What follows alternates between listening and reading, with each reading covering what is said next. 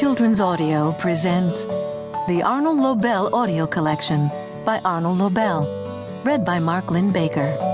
Copyright 1969, 1975, 1978, 1981 by the estate of Arnold Lobel.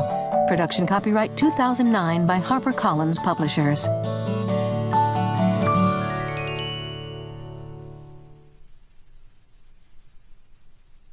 Owl at Home. The Guest. Owl was at home. "How good it feels to be sitting by this fire," said Owl. "It is so cold and snowy outside." Owl was eating buttered toast and hot pea soup for supper. Owl heard a loud sound at the front door. "Who is out there, banging and pounding at my door on a night like this?" he said. Owl opened the door.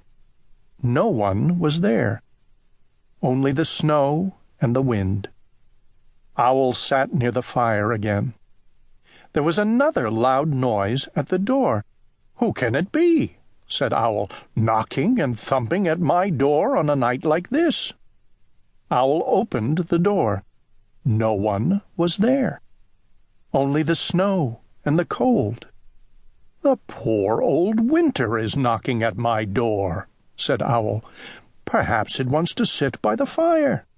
Well, I will be kind and let the winter come in." Owl opened the door very wide. "Come in, Winter," said Owl. "Come in and warm yourself for a while." Winter came into the house. It came in very fast. A cold wind pushed Owl against the wall. Winter ran around the room. It blew out the fire in the fireplace. The snow whirled up the stairs and whooshed down the hallway. "Winter!" cried Owl. "You are my guest. This is no way to behave." But Winter did not listen. It made the window shades flap and shiver. It turned the pea soup into hard green ice. Winter went into all the rooms of Owl's house. Soon, everything was covered with snow.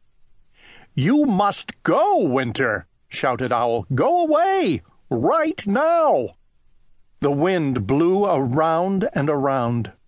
Then Winter rushed out and slammed the front door. "Goodbye," called Owl, "and do not come back." Owl made a new fire in the fireplace. The room became warm again. The snow melted away. The hard green ice turned back into soft pea soup.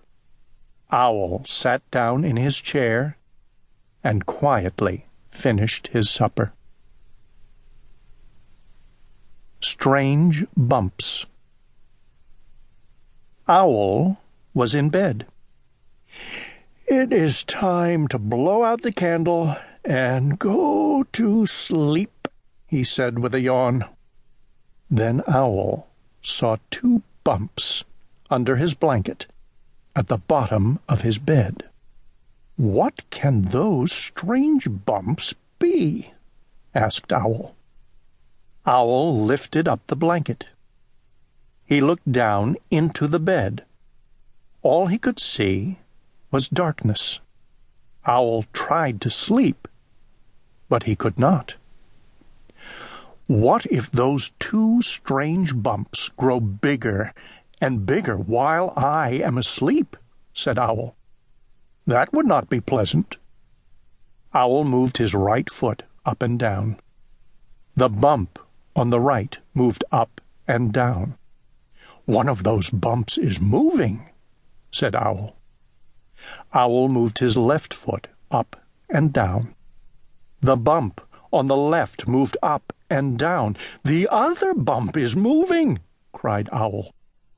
Owl pulled all of the covers off his bed. The bumps